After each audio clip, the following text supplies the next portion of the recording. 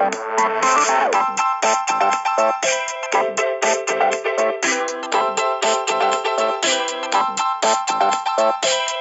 to Different Gravy, not just another Sheffield Wednesday podcast. I'm one of the hosts, Richard Miller, and my co-host, safe in the knowledge that there's another podcast recording penciled in for a couple of days' time, is planning on barely even turning up for this one, Dr. Luke Gledall. How are you doing today, Luke? Hey, I'm good. Oh, that's a pertinent intro. What does it matter? We've got another go in a few days' time, eh? What does it Yeah.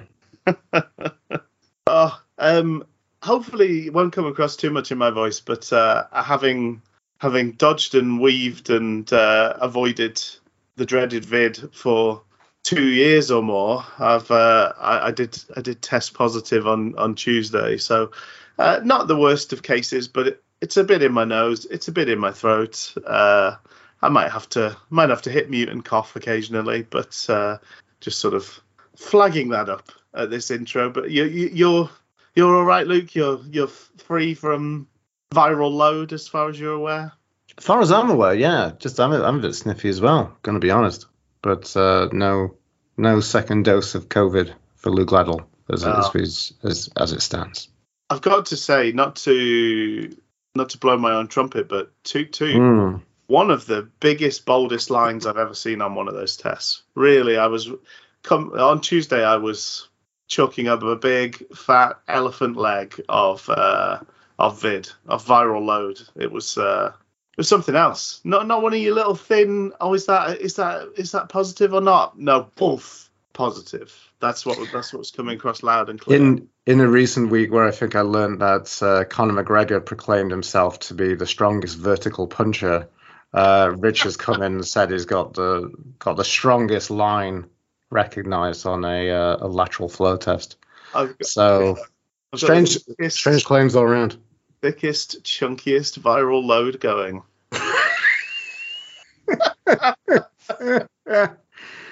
Oh, in true Different Gravy fashion, should we move on to some more questionable or less questionable stuff? Let's do that. Ranking who's. That's a bit weedy, that, but there we go. That's where we're at. You can fix in post. Yeah, or not bother and just put it in as this. As we said, we've got another go in a couple of days' time, so who gives a fig? But in terms of not a heavy news week, I think we've all had a little question in our minds throughout the week, having seen him go off injured, as to will Barry Bannan make it? Will he? How injured was he? Are there mind games at play? And that has sort of added up to a round of where is Bazzy on the training ground photos. Beautiful. As we intrepidly scour the scenes of Lee Gregory on a beach, Sam Hutchinson in a deck chair. Is there a little ginger terrier in the background? No, there's not. No, keep looking. You will still not find Barry Bannan. So, just in terms of that, we know he made it to the squad. Do you think that was a good move from the club not to have him included on the training ground videos? Or images and things like that. Keep Sunderland on their toes. I thought it's hilarious, like people coming out and saying, "Oh, we're playing mind games." I'm like, I don't know, not really. I don't know if Darren Moore doesn't seem too concerned with mind games. No, which I think is a nice thing about the gentleman, personally. But I mean, it kept us all guessing. It did. Maybe it kept Sunderland a little bit guessing, But who knows? I don't know. It didn't seem to. I don't know if that really makes any difference. No. Yeah, well, we don't want to step on the toes of the match coverage too much, but yeah, it wasn't a hugely impactful evening for Fudwee Baz. The other thing just to note in terms of the kind of social media side of things, there is a video of Lee Gregory sat having a massive cup of tea watching his goals back in a very kind of I don't know, what would you describe? I don't want to say lackluster, but he's not giving it much is he? Yeah, and I also want to say lackadaisical, but again, I don't really want to step on the toes of the match. We're covering a bit later. It's so nonplussed, matter of fact. Yeah, he's very casually just watching, going, "Oh yeah, that one scored that one. That was a good one. Oh yeah, I remember that one." He did. I think the effort against MK Dons, he said, is the furthest out he's ever scored a goal from. So that was interesting because he scored a couple from distance for us. That similar sort of distance. He's actually looked quite dangerous in terms of having early flash strikes. Maybe not the best quality of strike, but catching out a goalkeeper. The only thing just to note as well in passing, feeds into the game itself. Only one of the assists came from Johnson, and a fair old few came from Jack Hunt, who he described as his hot tub buddy. And I would like to explore that at some point in another video. Hunt and Gregor's in the hot tub, presumably having nice big cups of tea. Nice big cups of tea, some bants, and PG tips in the hot tub. Yeah. Perhaps. That was funny because that was I think the Wednesday Week noticed who is this hot tub. They asked that question, who is this hot tub buddy, the other week after he scored the hat trick, because that was signed on his match ball. I love the we all do the kind of zoom in. Yes. We can't quite do it to the sheer level of Blade Runner style. We're not at that level of spin it round. Yeah, exactly. So they're asking that, but it's also another time we've had some fun comments on a hat trick ball, probably since Jordan Rhodes scored his hat trick, and Massimo Longo proclaims to be the Undertaker. Or was he calling him the Undertaker?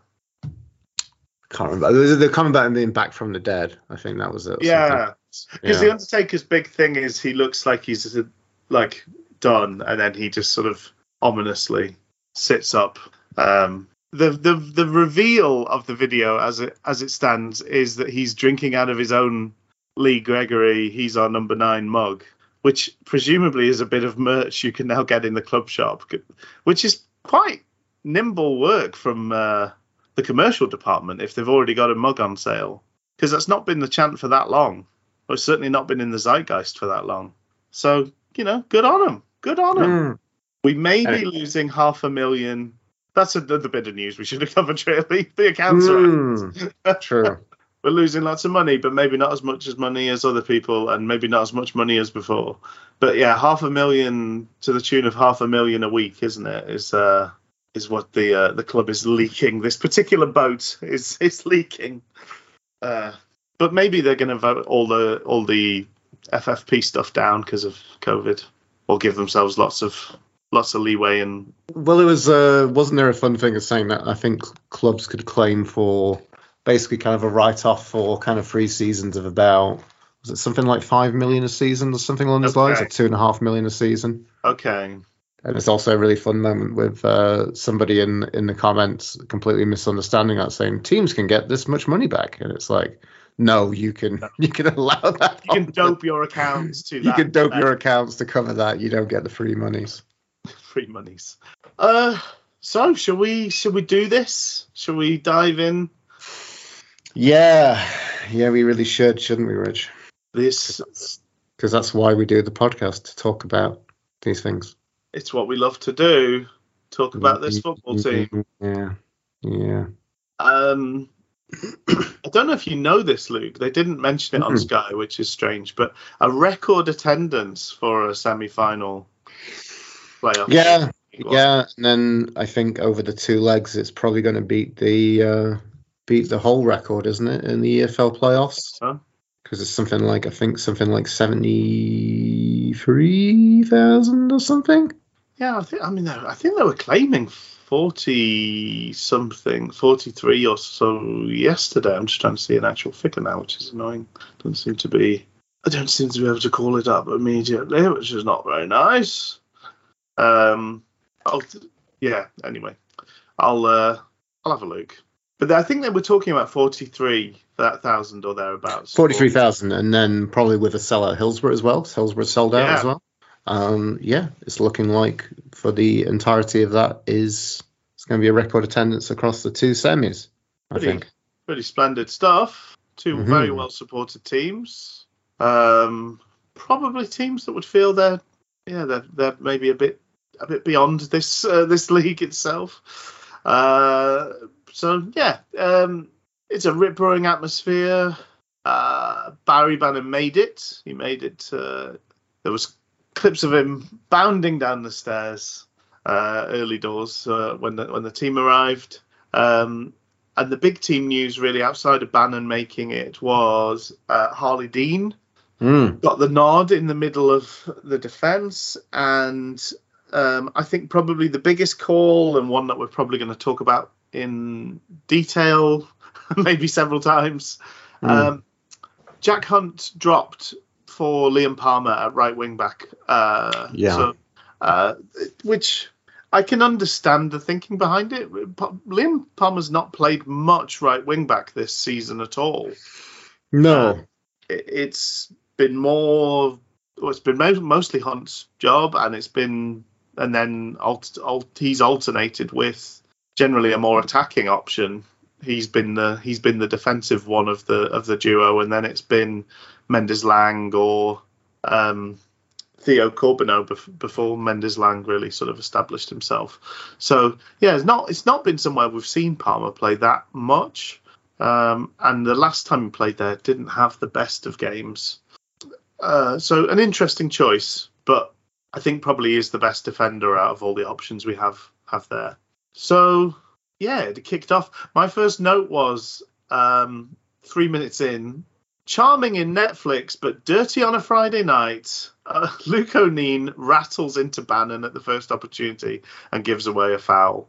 They were clearly ready to just see how vulnerable Bannon might be in the early going. And made no bones about it. O'Neill, I think, is one of those sort of players that does. There's a lot of needle. There's a bit of bite to his play, and at the very first time of asking, he battered into Bannon, and on another day could have easily got a yellow card for him, and it was a pretty blatant foul. But yeah, it did make me laugh because he was someone that we liked. We found him a rather charming fellow in the documentary, the Netflix doc.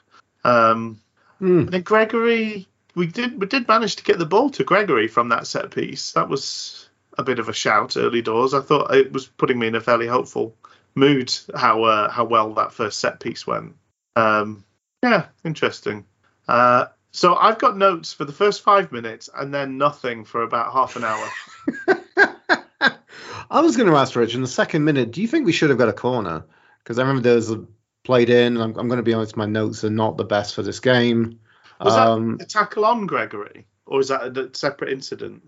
No, that was a chance we had, and I thought it was deflected wide, but apparently it wasn't a corner. Apparently it was just a goal kick, so that was kind of strange. Yeah. Third minute, I also noticed Stewart funded one straight at BPF. Oh yeah. Hutch taken out of it from a long punt forward. Just as a general kind of a side note, kind of coming into the build of this, just want to say a little bit about the kind of build up and some of the fun kind of theatrics within the tunnel. Please, yeah. I was loving Hutch's confident swagger. I was just saying he fucking loves these events, doesn't he? Which maybe is a fun little kind of segue to things going on. So man, I'm nervy. I find it interesting when we get the footage of players because you get to see just how tall and athletic these players are. Yeah. But I really had no kind of great concept that Mr. Bailey's rather strapping chap. Yes. He's built. He's full. He's thick, isn't he? And he's also 6.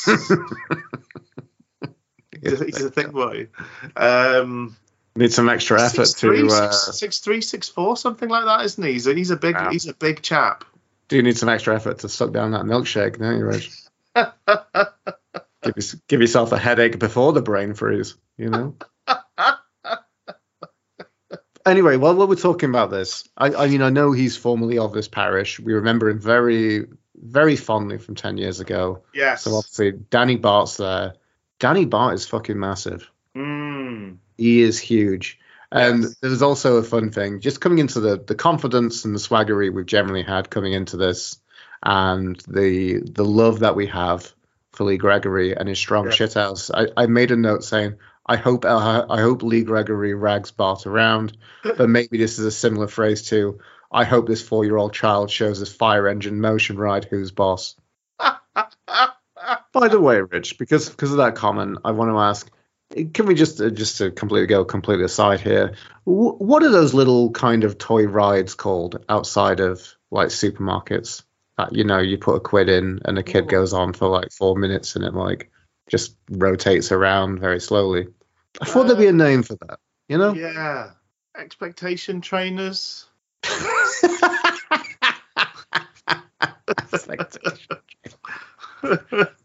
Life is disappointing. Here's a small showing of just how it's got lights, it talks. Oh, it just sort of does this little slight jiggly motion for quite a bit longer than you'd really want it to. Wee little jiggly motion.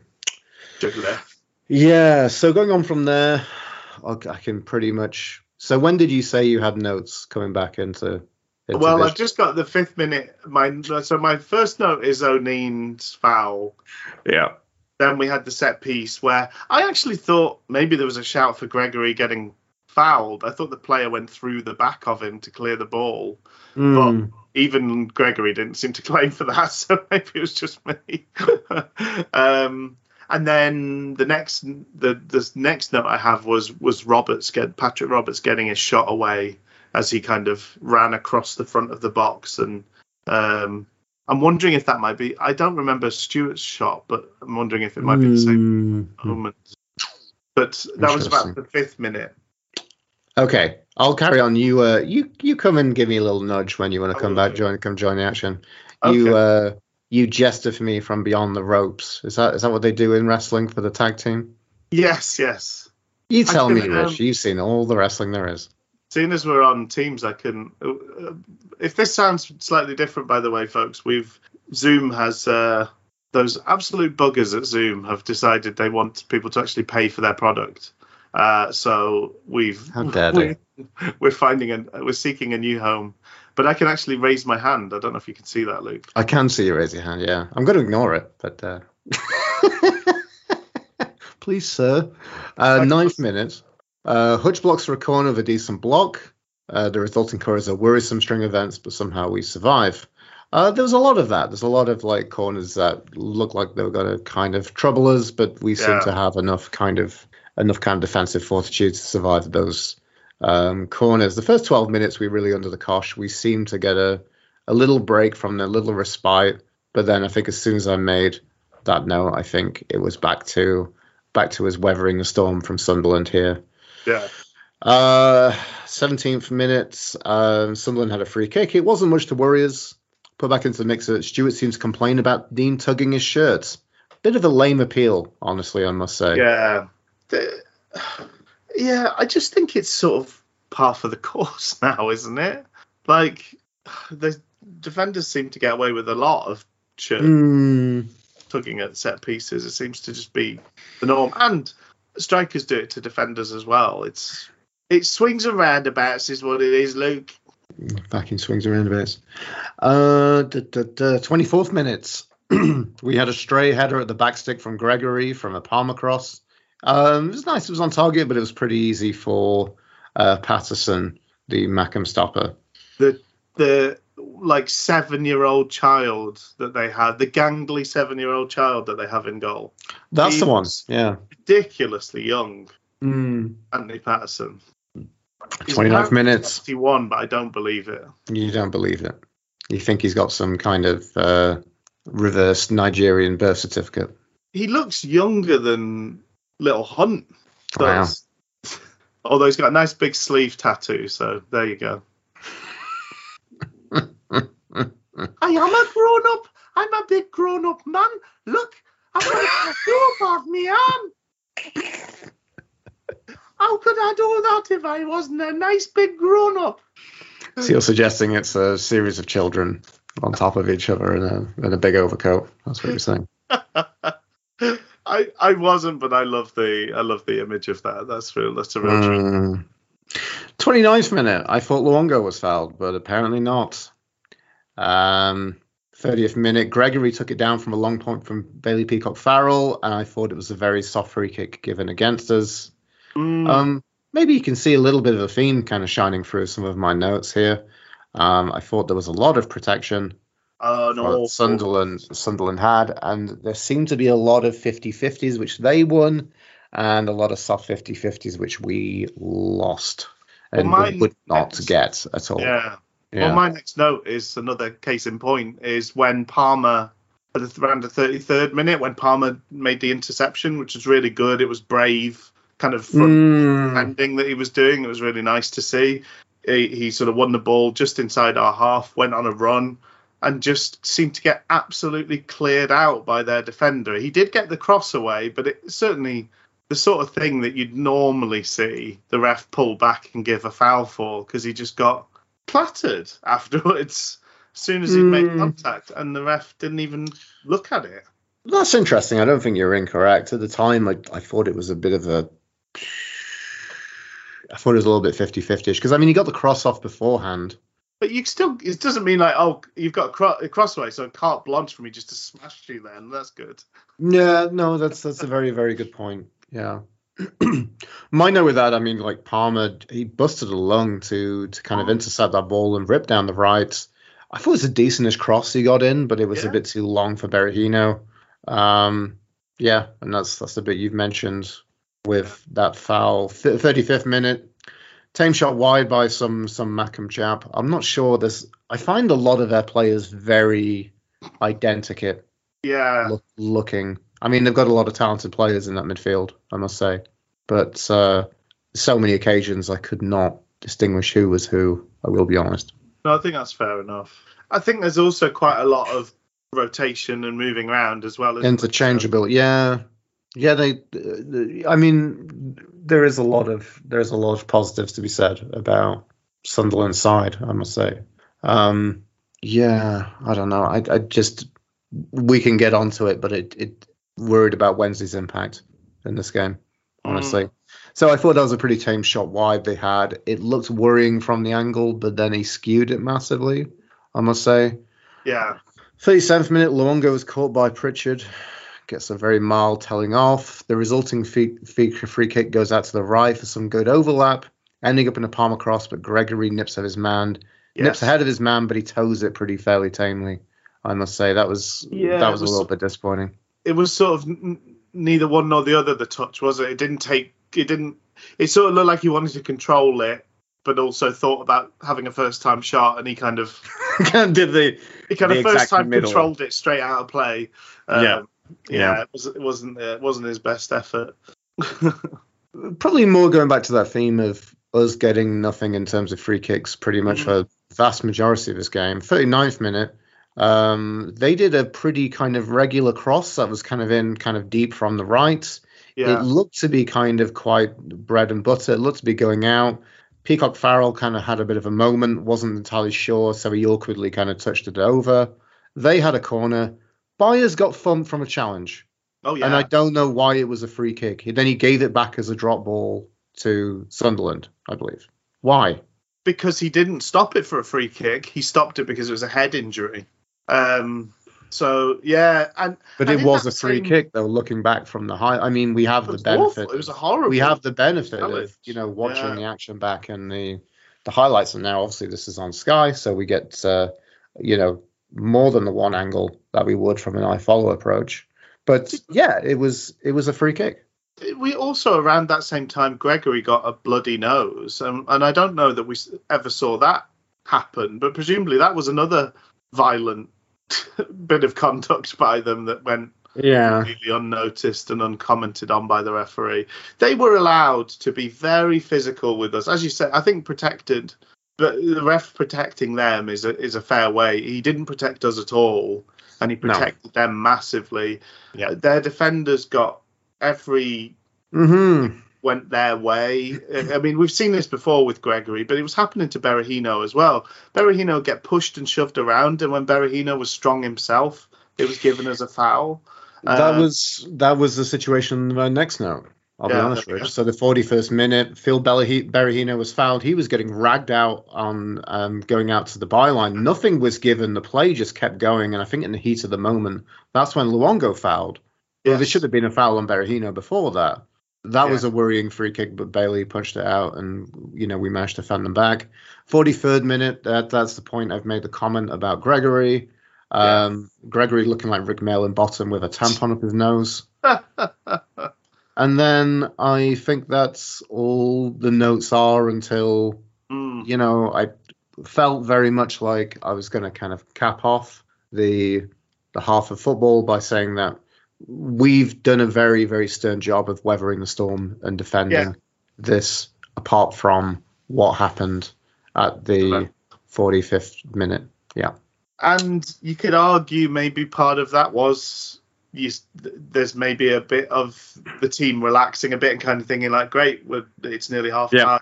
Because we were caught a bit out of it's this pivots on a mistake. We'll cover that. But it's also the whole team was kind of a bit out of shape. We had two of our three centre-backs in their half. Hutch was the last man. I can't imagine that was ever supposed to be the plan, that Hutch would be the last man back. It's also, I was a bit disappointed how meekly Berahino went for the header. I thought it was a decent cross, and he was in front of his man, but he just seemed to be quite content to just be there and let the defender head it away. Really a pretty disappointing showing, I would say, from Berahino overall this game. Although he had a hard task, the two strikers had to work very, very hard to get anything, and the ref was not helping them. But needless to say, it's a clearance. It's a long clearance over the top of our defence. We were overcommitted, as we mentioned, and that meant that Dean and Story were both in their half. So the big moment fell to Hutch. He had two choices: go and make a big clearance, kind of hit the back of the stand, smash it over the dugouts, and it's done, or play it back to Bailey Peacock-Farrell. And he kind of looked like he was headed to do the clearance, and then doubted himself. I think he doubted he was going to get there quick enough. Yeah. So ended up trying to turn round to play the ball to Bailey Peacock-Farrell. He runs round the ball slowly in this big, arduous circle. And Stewart's he's strong and quick and decisive, and he just nips in and then he's racing away. Hutch can't catch him. He's never been that quick, and he's certainly not that quick anymore. Stewart's one-on-one with Bailey Peacock-Farrell. Bailey actually does a pretty nice job staying big, staying up on his feet. He does save the initial shot, but unfortunately for him, it kind of bobbles kindly for Stewart, and he's still on his toes and races in and sort of scores the tap in with his left at a tight angle. A sucker punch, really. As you say, it'd been a half well managed, maybe not the most scintillating or inspiring half of football, but we'd gone to a cauldron and quietened them down, and probably second half they would have been increasingly frustrated, but for that one mistake that puts them in the lead and gives them the ascendancy. Any further thoughts? No, it's just I'd think about Shakira's Underneath Your Clothes. There's an endless story. You can just read everything that's happening in Hutchinson's head in that moment, in his turning circle. Yeah. It's just like a narrative that you can read through his body language. Yeah. And it's really sad. It's really depressing. I'm sure he's absolutely mortified. They had footage of him kind of afterwards, and I think I made a note about something a bit. Yeah, Hutch looks like a fox that has somehow shat himself and said fox is wearing just dungarees. he goes on. I mean, it's like it's a midlife crisis in it being acted out physically in front of you in moments. It's eat, pray, love in the space of 10 seconds. He goes overseas. He finds himself. He comes back. It's yeah. It's a shame. Somehow regrets the entirety of the affair. Exactly. And it's sad because I mean we did so well to really weather the storm. I think coming into this halftime, I can segue on from here to talk about like halftime thoughts. But I mean, it was almost good enough to go in the break goalless and to not conceded, and it was just that mistake that happened. We were pretty resolute for everything else, and I must say, Peacock Farrell did very well to do against that 1-1. It was a good reaction, and also it was an incredible reaction from Stewart to get in at that angle. To react from that angle and to pop it away from that, and we get to just add to the narrative that we get the sadness of seeing, Hutchinson slide into the net, not being able to really do anything. Yeah. Trying to do something, but somehow it looks worse, than doing anything. I really hate seeing defenders slide into the net trying to cover things because it just looks so awkward and embarrassing.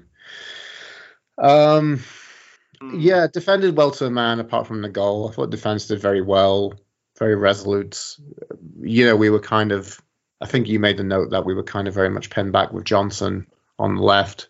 Yeah, I think Roberts is a real threat, and he seemed to be quite dedicated to staying out on that right-hand side. Presumably that was something that they did on purpose. It wasn't just a feel kind of thing. But it meant we didn't get anything really from Johnson in an attacking sense in that first half. He constantly had to stay back and help Hutch. I felt there was a moment that I didn't really pick up on, but I think it was like there was a bit of complacency in the middle of the park. I mentioned prior going into this, I saw a thread from Peter Lohman, which I think was kind of saying, it wasn't as bad as people were kind of reacting, because I think we're all just incredibly disappointed. It's just so much so the fact that, hey, it's the first leg of the semi-finals. I've got to be honest, Rich. I mean, we finished above Sunderland. I don't know. I don't know what the answer is, but I don't feel like being at home for the second leg is that much of an advantage. I don't know. I think it is. Well, we've got lots of time to talk about this, but I think it is generally because it means your job. So Sunderland's job is now quite tricky come Monday night. I hope so. I know, but okay. But so they've had their home leg, which presume most teams are better at home than they are away. I know that as Wednesday. Yeah. We've had many seasons where that's not the case. This season, we're very much better at home. So so just orthodoxy, if the norms play out, you expect both teams to win their home leg if they're fairly evenly matched. And in the case of us and Sunderland, there's 1 point in it over the course of a season. So we're very similar teams. And actually, we beat them fairly heavily at Hillsborough. They beat us very heavily at the Stadium of Light. It kind of shows that we're similar as well. Like that shows on a par. Yeah. So the expectation would be you win that second game. So then it becomes if you're home second, then it's okay. Keep the score reasonable. If we can get a draw, that's great. But we'll expect to win at home. And from Sunderland's point of view, their job is let's pile on as many goals as possible because our expectation is we'll lose the next leg. They've only got one. Yeah. So do they come into the game at Hillsborough saying, right, we want to go get another and then we'll sit back? Or do they sit back on a 1-goal lead against a team that's scored hatfuls of goals at home? I don't know. I mean, we don't know what will happen, but there's always a bird in the hand being better than 2 in the bush. So they've got a bird in the hand as it stands. But I think we've got the easier task. Darren, Wednesday's job is just to go and win Monday night. I don't know. It's a really difficult thing to think about. I think it's really marked out from. This is the first instance of obviously Wednesday being in the playoffs. It could be the first of 2. It could be the first of 3. We're not sure yet. I was disappointed. I felt like the midfield just wasn't doing anything this game. But that was, I think you've got to give credit where it's due. I think Sunderland got some things really right. So I'm looking at it on SofaScore, and they're saying that they've got their three up top as Stewart and Pritchard as a duo with Patrick Roberts in behind. That's not how it worked in reality. Roberts sat in the channel by Sam Hutchinson, worked that channel. Stewart was up front on his own, and then Pritchard was actually in the midfield. And I think both of their wing backs were pretty midfield based for that first half as well. I think they just choked us out. I just think there wasn't the room. We do quite often. We've run because we rely on our wingers for our wing backs to kind of. That's just a lot of our game plan is get it down the wings and put balls into the box. We don't ask them to play midfield. Really, they're not mucking in the midfield, so we do quite often run a deficit numbers wise in the middle. Right. Yeah. But they really made it pay. I think for the first hour of the game, they really made it pay, and we were trying to do what we did to MK Dons and put Bannon as a third striker. Yeah, I noticed him up there. I noticed him up there on a few occasions. Our distribution from the back wasn't good enough. We weren't stretching them with it. And I also just think they're so big. They're three centre backs that they were just handily dealing with everything. Gregory wasn't getting any joy, let alone Bannon and Berahino. So I think it's a slight misstep from us. We just didn't. That wasn't going to work today. We should have packed our midfield and made ourselves harder to play through in that section of the pitch, I think. Rather than pushing Bannon up top and trying to stretch them, because we never did manage to stretch them. But second half, Bannon dropped deeper and became and was more part of the midfield. And I think we also made a point of always having one of our centre backs come into the middle. So I think Dean was doing a man marking job more often than not on Stewart, and then we were asking Story or Hutch to step into the middle. I think the most disappointing thing, we're kind of fast forwarding. We're talking like the end of the game because there's a second half to talk about, but obviously not much of substance happened in that second half. I think the disappointing thing looking at the match is the things that, if you ask me now, like, I think people have talked about, we've got a style of play now. We've got an identity under Darren Moore, which not very often been able to say under many managers. And if you ask me to describe what that identity was, how that style was built up, then I'd say it's the wing backs. So we try and work through our wing backs, try and work the work wide positions, and it's a lot of crossing and a lot of cutting back from those wide positions. But it's all about stretching teams, going down one flank, stretching you on the other flank, and we put our centre backs out of the wide centre backs out of the three get involved in the opposition's half of the pitch. I would say that's a key facet of when things are cooking, when things are working well, when this Wednesday team is playing as you want to see them. You see those centre backs in the opposition's half, either adding a body, picking up passes, keeping the ball moving, or doing a run into the box. We didn't see any of that in the first half. So I don't know whether we were overly cautious or whether they just got things right. I don't know. But it did start to turn around from sort of 65, 70 minutes on, I think. It was a very different game, which gives me some hope for the second leg. Do we want to? Should we cover the? Oh well, I don't want to. I'll give you right to reply on my. Yeah, I mean, just the final thing is it felt. Actually, there's something else I'll come on to, a time where I think I sent you a text at, I think the 60-odd minute mark. I wondered about whether Hutch's boo-boo would feel like a pivotal moment. Like, I felt at that point, and it could be being, like, negative, but I wondered about whether now this is the straw that broke the camel's back, personally. In what way? What way? That this would be the moment which would lead to sorry, it was the water dam breaking. You know, everything goes. Yeah. Everything kind of gets conceded from there on in. Because I mean, we did overall. I think we Yeah. did incredibly well to keep the score what it was, kind of to fast forward to the Yeah. end. But anyway, I know we're jumping ahead of ourselves. I know it's this No, weird but they kind did of. rattle out. They rattled out they sometimes if you get a goal on half time, it's almost because people say, "Oh, it's great to get a goal before half time," but sometimes it means you don't get that spell of momentum afterwards. But they did carry that through. They came out and played like they'd just scored rather than like it had just been half time. We played like we just conceded rather than it had just been half time. I mean, I guess like the thing that I will say is positive is like we've only kept it to 1-0, and I think it weirdly feels like a bit of a failing for Sunderland. I mean, we don't know what's going to happen. This could still be a decent goal towards that final aggregate. But yeah, I think by and large what you were saying, I still agree with the fact that the part of the narrative and the part of the idea of playing at home is we're going to fill our boots with goals against Wednesday, and they failed at that. You know, I thought Neil was fairly in the kind of post-match interviews. We're still doing a lot of post-match for half-time.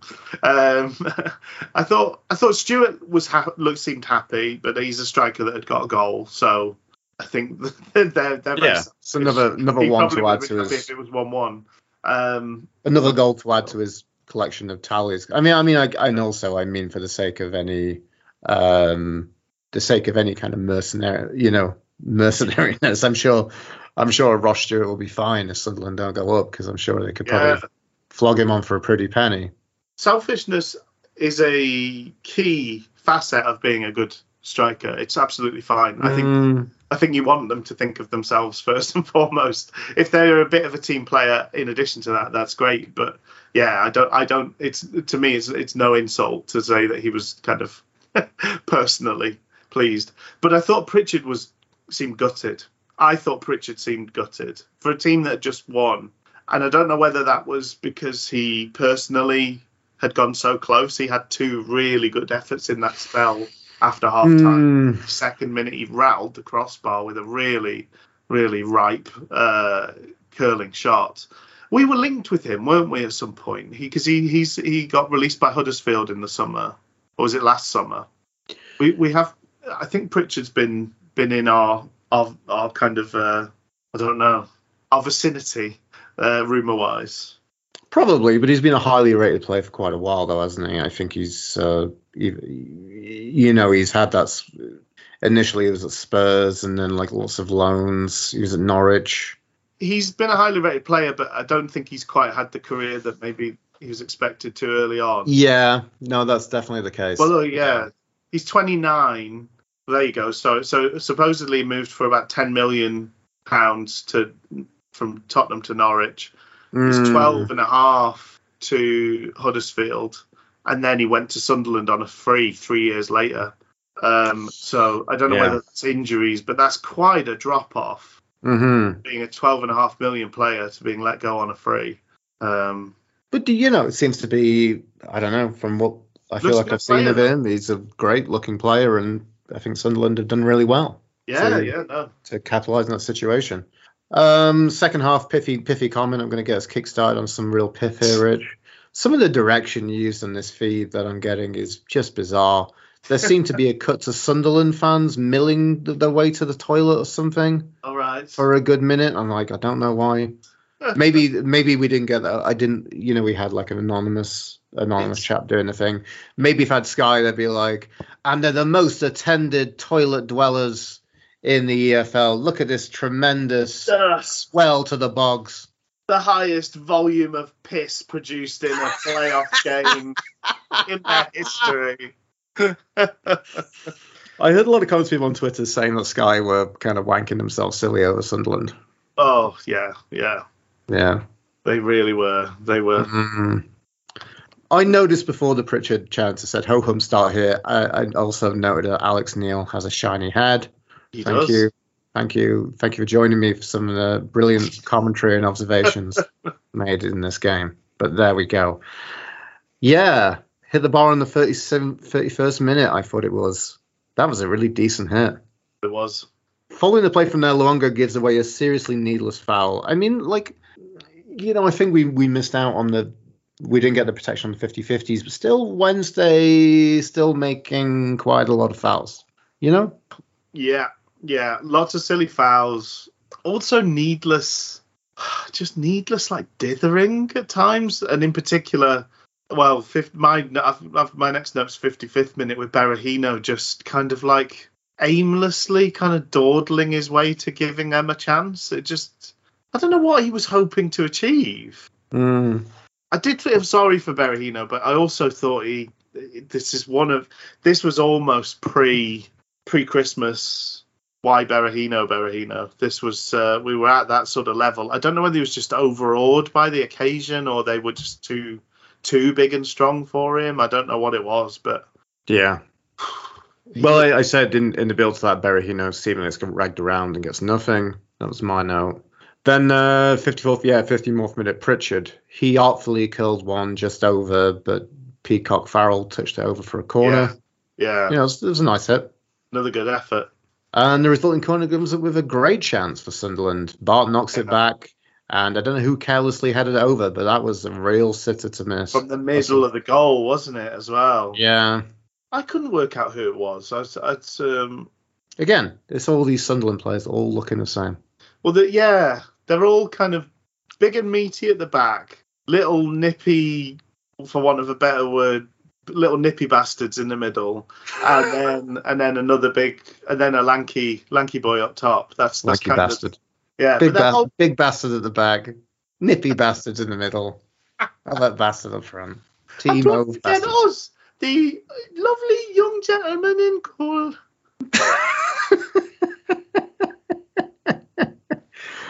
Welcome to Different Gravy. We've got a celebrity guest on the show, Sarah Milliken. Sarah, how did Oh, I'm a bit fat. Oh, isn't that funny?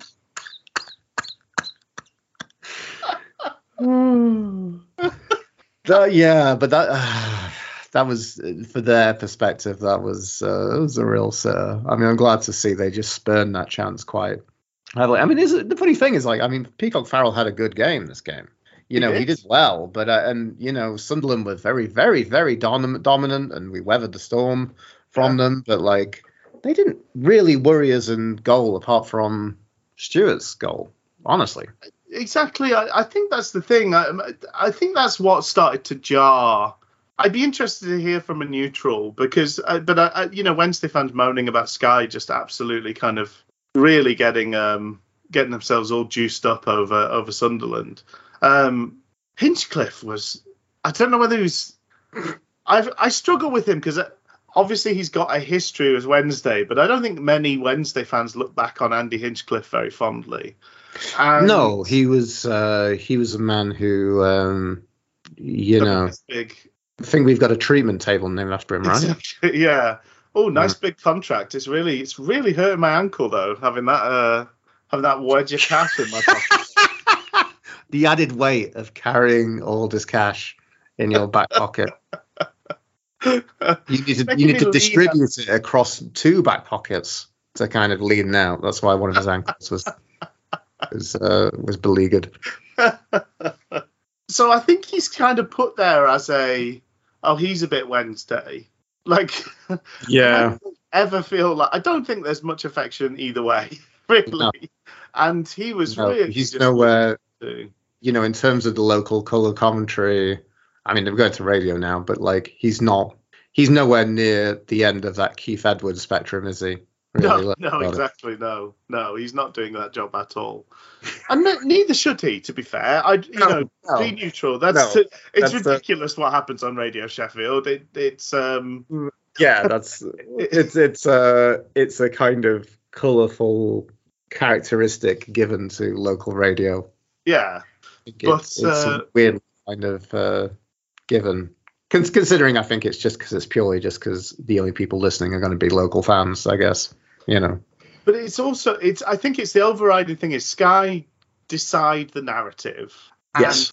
And if the game actually bears out that predetermined storyline, they love it and they kind of like lean into it. And obviously the narrative was, oh, Sunderland are good, and then they did play well, so it really fed into it. But I mean, some of the things that he was saying, Hinchcliffe, he was about 10 minutes late in figuring out that they showed a stat at one point that's like 10 minutes, last 10 minutes possession, and Wednesday had like 75% of it, and he was still like going, Wednesday have got to be, oh, they're getting absolutely run over here, and you're like, have you been, I know we were, like, that was 10 minutes ago, Andy. Your brain's on delay.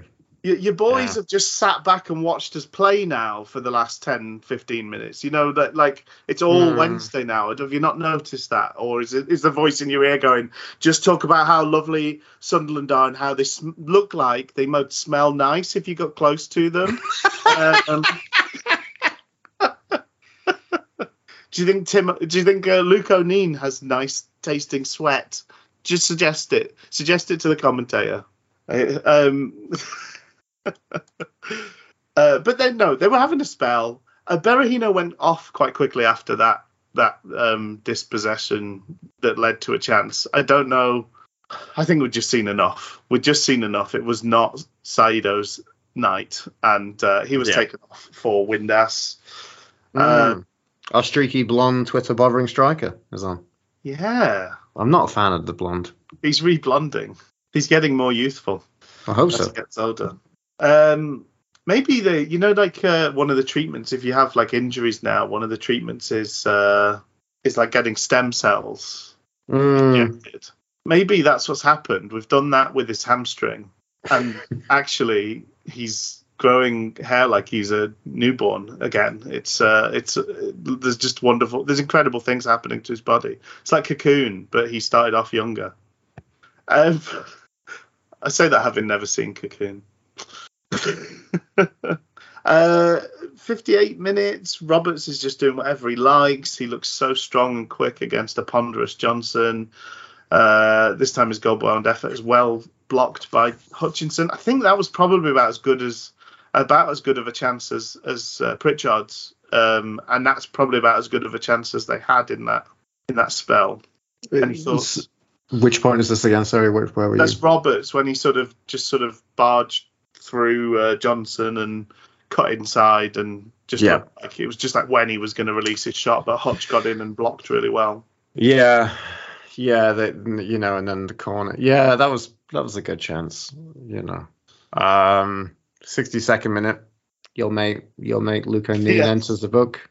About so 60 finally, too late. 60 minutes too late. Finally win a free kick. Bannon sends it long, or banana, as my notes say. And Dean gets a soft nod straight back at the keeper. 65th minute, I texted you to say I'd take a 0-1 result. Yeah, I agreed. That was sort of the turning point then, wasn't it? Because I think we brought Windass in and Bannon dropped back further. And I think we started to, whether it was probably a bit of both, them easing off. I thought there's a bit of weird late match energy. Things kind of opening up through tiredness. Yeah, well, I think they'd had that adrenaline surge. That can happen with a big crowd. It can work both ways. It was one of the things I was worried about last game of the season, was if we'd got a goal really early doors, there's that huge burst of excitement, and then you could end up like sagging around the hour mark because it's just too much. But luckily we avoided that by immediately giving them a goal and having to chase the lead. Stupid old Sunderland didn't let us score really early on, so they were getting tired around the hour mark. Didn't think of that, did you, Alex, with your shiny pate? So yeah, I put 70th minute or so, a relative spell of pressure for Wednesday as we muster 2 corners in a row. The second corner is terrible as Windass blasts it over everyone and straight out of play. Yeah. 76th minute, a nice passage of play from Wednesday, working the ball down the right, switching it to the left, and then back again to Palmer, giving him a free header in the box that he can't quite direct back to Gregory in the middle. And then just a minute later, Palmer had another sort of nearly moment. Yeah. Wow. Yeah. Yeah, reminding us all how he earned the mantle roving goal threat. I can't quite remember if this is exactly the same move or whether there was a break in the move, because I do remember Hutch getting involved at some point. But it just was that the bit where did Johnson cross into sorry. Pardon me.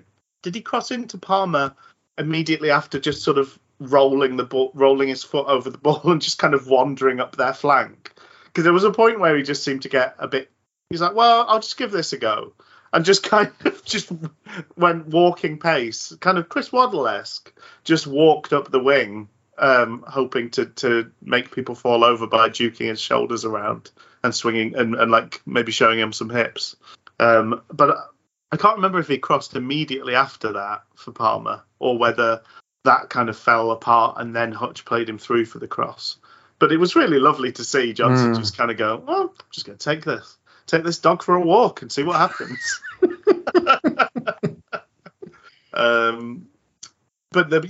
put the ball in, and I think you've got to give credit where it's due. I think the left wing back did a really nice job of tracking Palmer all the way back, and he made it very difficult for him. But he did manage to make a little bit of a scramble, Palmer in the middle there for them. One of those moments when we look back, do we think in the kind of form he's been in, do we think Hunt would have done better with either of those? Do we think Mendes-Lang would have done better with either of those? That's a really interesting thing. Hunt spent a lot of time being fantastic and being incredible, but then being not so good at kind of arriving in that situation. And I think you've made the comment that, Moore said that's something that we've been working on. Is one wing back goes and the other wing back's covered to kind of mop up at the back stick in case it's too quick for any of the strikers to be there. Yeah. So it's a really interesting thing. But I mean, to look at this game, I mean, Palmer's probably one of our best players. He was. I think that's the tricky thing, isn't it? Because it's the one bit of the team sheet that you maybe immediately question going into the match. But he's probably our best player out of the game, or very close to it. I'd say so. I was surprised we didn't see any of Hunt, or we didn't even see Mendes-Lang kind of brought on. No. For that position. Speaking of subs, I guess the next point is Sunderland made a double sub. Mitete on for Pritchard and Embleton on for Roberts. So they clearly seem to want to try and kind of get a handle on things. It, felt like they were kind of starting to kind of miss out on the game here. Yeah, I think things had swung. The momentum had swung a fair amount in the other direction, hadn't it? There was some 84th minute with their sub. Oh, I know they seem to wind you up endlessly, Rich. So please go into detail. Well, no, but it just seemed to be some. Why wound me up endlessly? He never shuts up about. Have you met Rich? Yeah, the guy with the Sunderland substitutions. Yeah. Sunderland, as I call them, Subderland. Subpar Sunderland. Subderland. But they seem to be some. I don't know whether this is just nouveau. This is whoever goes through, there will be the narrative for Sky will be the dirty tricksters of Wycombe. Well, I'm assuming Wycombe win the other one now that they've got a 2-goal lead. But anyway, the dirty tricksters of Wigan versus the footballers of the other team, the stylish boys. But I don't know whether this is just nouveau time wasting, that you kind of put in your substitution and then pretend that you've put the wrong number up, change it round. Oh, we want it to be this. So there's some back and forth because they originally took off. Clark came off at that point. He walked off. His number was put up. He walked off, and then they sort of there's a lot of back and forth, bits of paper being shaken, harsh words that's being said, and so then Clark didn't go off. Somebody else went off instead. But this I think the thing that annoyed me was, so I can kind of see, okay, there's a bit of confusion. That anybody can make a mistake, anybody can get confused, things can happen. It's a loud stadium, blah, blah, blah. what was annoying was they made another substitution in the 90th minute and seemed to make a mistake again and have the same discussion. And it got quite heated with the fourth official, the linesman and their coaching staff, and the referee got involved as well. So it's like one time is human error. The second time is like, what sort of game are you playing here where you kind of make a sub and then you go, oh, no, not that sub. Oh, whoopsie. Then it becomes like, is this just another way to waste time? Is this to burn another 30 seconds, another minute? Anyway, there we go. That's my little rant about the subs. Just a comment here, Rich. 84th minute. Wednesday have a spell by the left byline where I don't know why we don't just get a cross in. Yeah. We farted around with it a lot on the left byline to try and look for that kind of perfect thing, and like just get it in the box at this point. Yeah, we don't. That's another thing that we don't know what's going to happen second leg. So that's, we can't second guess things. But continuing to put balls into the box when only really Gregory is challenging for them. Berahino, when he's there, is in the box but doesn't really challenge. Windass, when he's on, does not stand in the box. So I don't know how sensible it was to continue doing that without bringing Patterson on to add another aerial threat. Because I just felt like they dealt with our crosses pretty easily. I mean, the ones that we're talking about of crosses that went long probably missed their target in Gregory and maybe ended up with the fullback coming in late. But yeah, I do share your frustration. If the game is to get the ball into the box, let's get the ball into the box, and that was clearly the game plan. But overall, I don't know how. I felt like a bit of a hiding to nothing to continue to pump the ball into the box. Fair enough. Do you want to take the? Well, my next note's the 89th minute. Okay, 86 minutes. Sunderland get another corner. Nothing comes out of it again, thankfully. 87th minute. Byers off for FDB. I said it seemed quite late to make that change, to be honest. Moore is captured losing his shit. There seemed to be a lot of theatrics around the technical area. Both coaching teams seem to be voicing concerns very vociferously to the fourth official. I think we were very annoyed about what shenanigans went on with that first sub, and it continued. It rolled on. Kind of set the bar here. And that's where it went from then on. Yeah, I wonder about Dele-Bashiru. I think there's a question. We'll cover it at the end of the game. How fit was Bannon? Should Bannon have started? Interesting. Yeah. But yeah, it was a bit of a shame to see Dele-Bashiru on so late because he did look bright, and I know we're a broken record. I'm a broken record. It just looked a bit different to what we've got. We don't have anybody that drives. What he likes to do is square people up and drive into the space behind them. And then it's like, well, are you going to foul me? Are you going to tackle me? I know he did get tackled. He ran into someone as soon as he came on, pretty much. Yeah. It was like first play of the game. But we've seen him so many times go into that type of exchange and emerge on the other side with the ball and then havoc ensues. Or get a free kick. And yeah, maybe look when he came on, I sort of thought, as you say, it's a bit late in the day, and it would have been nice to maybe have seen him a little bit sooner, probably. I mean, from that they countered and comes back to Peacock Farrell coming out of his box. Looks and feels a little bit routine. Peacock Farrell had a very good game. Does the biggest clanger I think I've seen from him. Sorry, yeah, I've written a bit of this. Well, he does an awful headed pass behind Hutch, which was woeful.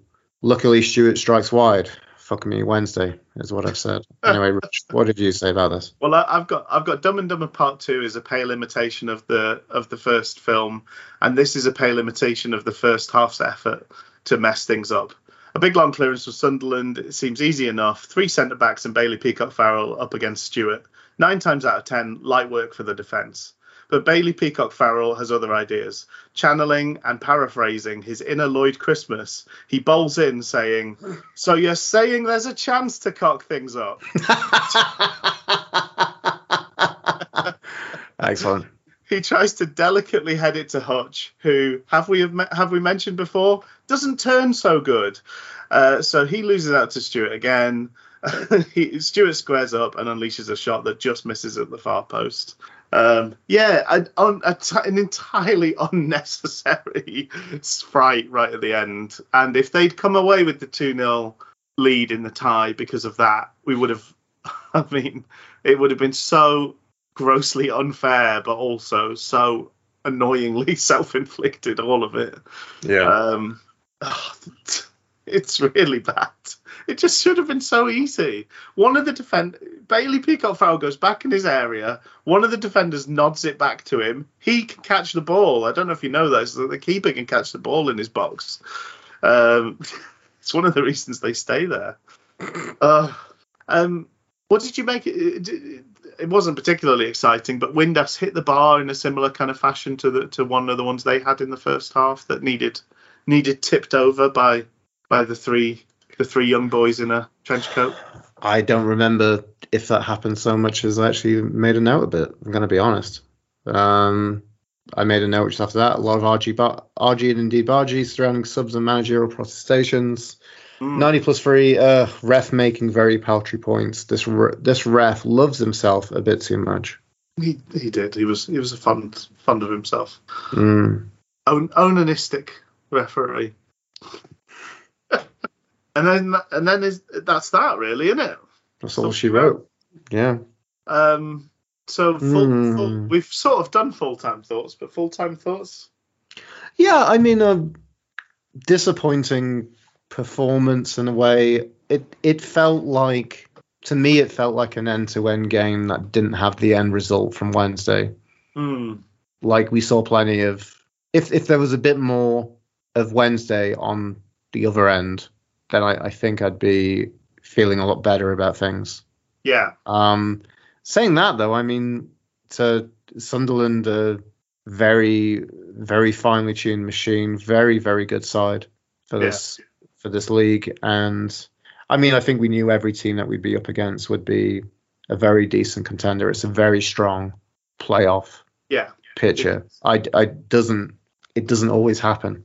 No, it doesn't. That it's always the way like this. You know, sometimes teams sneak in, and sometimes team are there because sometimes it's difficult. And even if Plymouth were one of these teams, it would have been still pretty strong. Yeah. Or even Oxford United, even to give a stretch as well.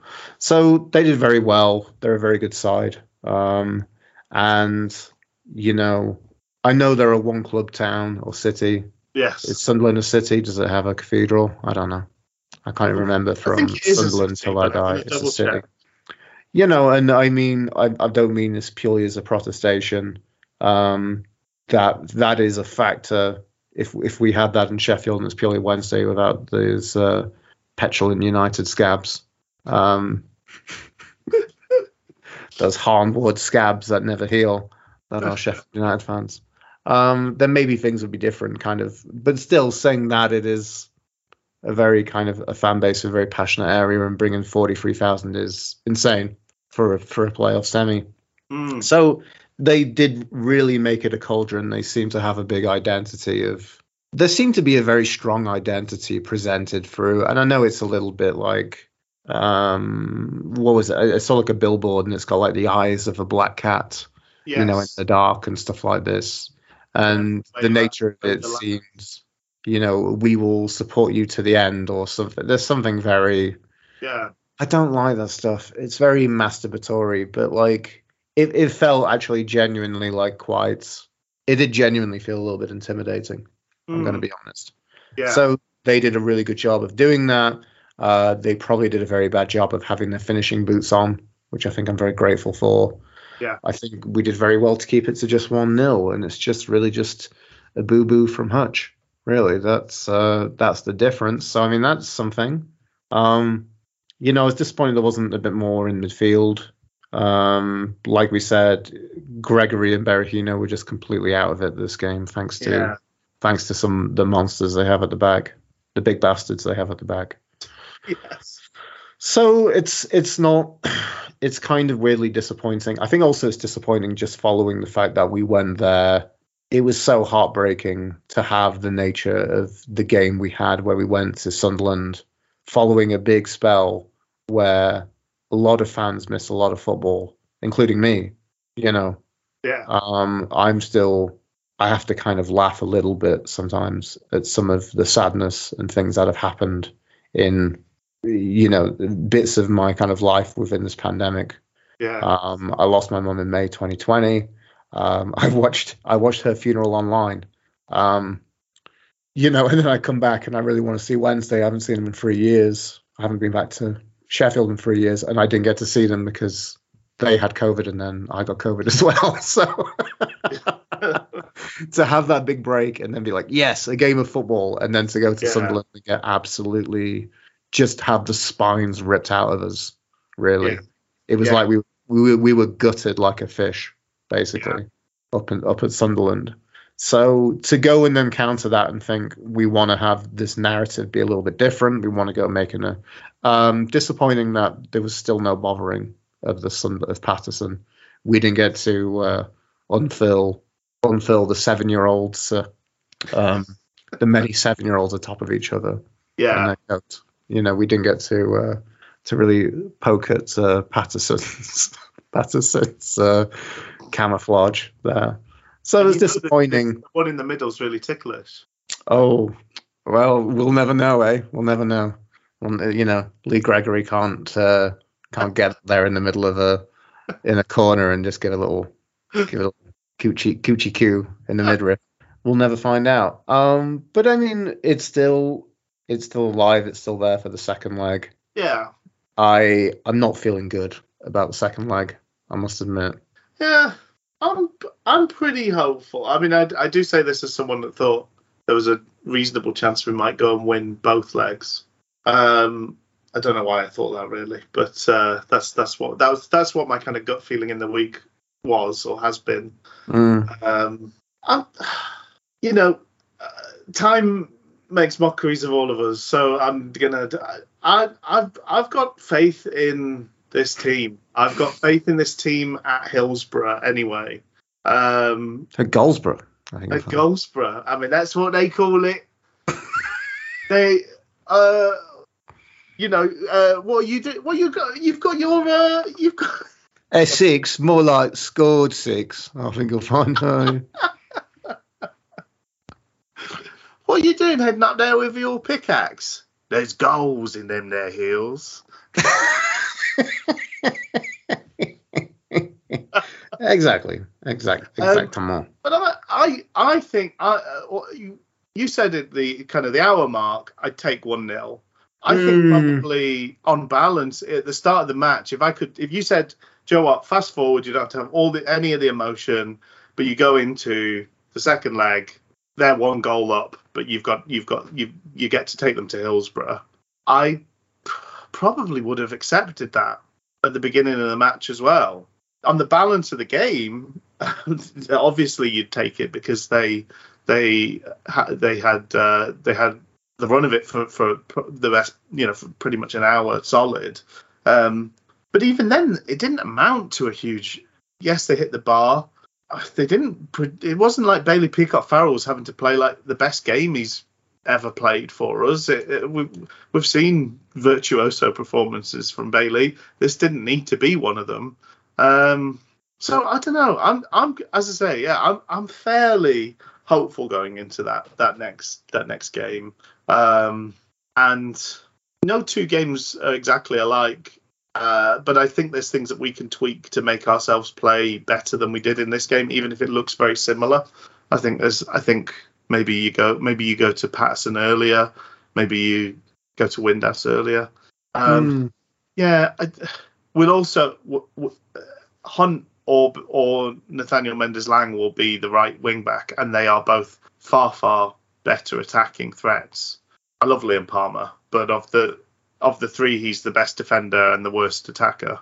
And Hunt's probably the Goldilocks in both of those. He's probably the middle of the attacking and the middle of the defending. My preference would be hopefully that we see Hunt that right wing back position. I'm not convinced Bannon was 100% fit. No. Looked to gamble, No. and it looked to gamble that didn't particularly work out. I wonder if we had the other two holding and Deli Bashiru starting as the kind of one up top, or Patterson up top, whether that would have worked better really in retrospect. And you won't come across a bigger Bannon fan than me, but I just thought, yeah, he didn't have his greatest game. But presumably he'll be another 2-3 days fitter and more able to produce his best. So I'm relatively hopeful. I know that it's the hope that kills you, and I have been a Wednesday fan for many a year. So I do know the hubris, the the ridiculousness of my words. But I'm sticking my neck out there, and I expect us to come through the next leg with a positive outcome. Do we want to pick? I mean, it's obvious if we're picking a villain. Yeah, it's definitely Hutchinson. And then maybe an honourable mention for Palmer. Yeah, pretty much. There we go. That was easy. We both hit our staples button. Proclaim it to be easy. Yeah, is that us? Probably. Yeah, I guess so. And we'll reconvene for second leg. So we don't know exactly what's going to happen with the next episode, but it will be either at the very latest, it will be in a week's time, and at the earliest, it might be in a couple of days' time. But we'll see. A wee little bonus tickle for your midweek. I think, to be honest, we can be honest with people, can't we, Luke? We've oh yes, we formulate a strategy. We've shared many an hour with folks these last few years. 50,000 downloads. We've not mentioned that on the podcast. And every download a cherished friend. Basically, we're really worried if we do get beat that we will just be so gutted we don't want to talk about it, and maybe we'll leave it a week. And if we win, then we'll probably record sooner, and you'll have something in your feed a bit sooner. But we might be so incensed by a loss that we record sooner as well. So, yeah, as I say, either way, we'll talk about that second game in great detail.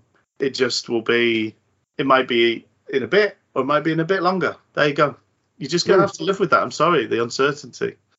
Not many things in this life are certain, but goals at Hillsborough. Well, here's hoping we get some goals at Hillsborough in the second leg, and more for Wednesday than for Sunderland. Yes. Okay. Well, it's a cheerio from me. Look after yourselves, folks. Try to avoid the vid. It's not fun. And each and every one of us, I would like to also wish you a cheerio, good week, and things like that, because we are young. Anthony Patterson in goal for the Sunderland. Thank you, Rich, and thank you, Sarah, and thank you everyone who's listening at home, and hope you all have a good week. See you, everyone.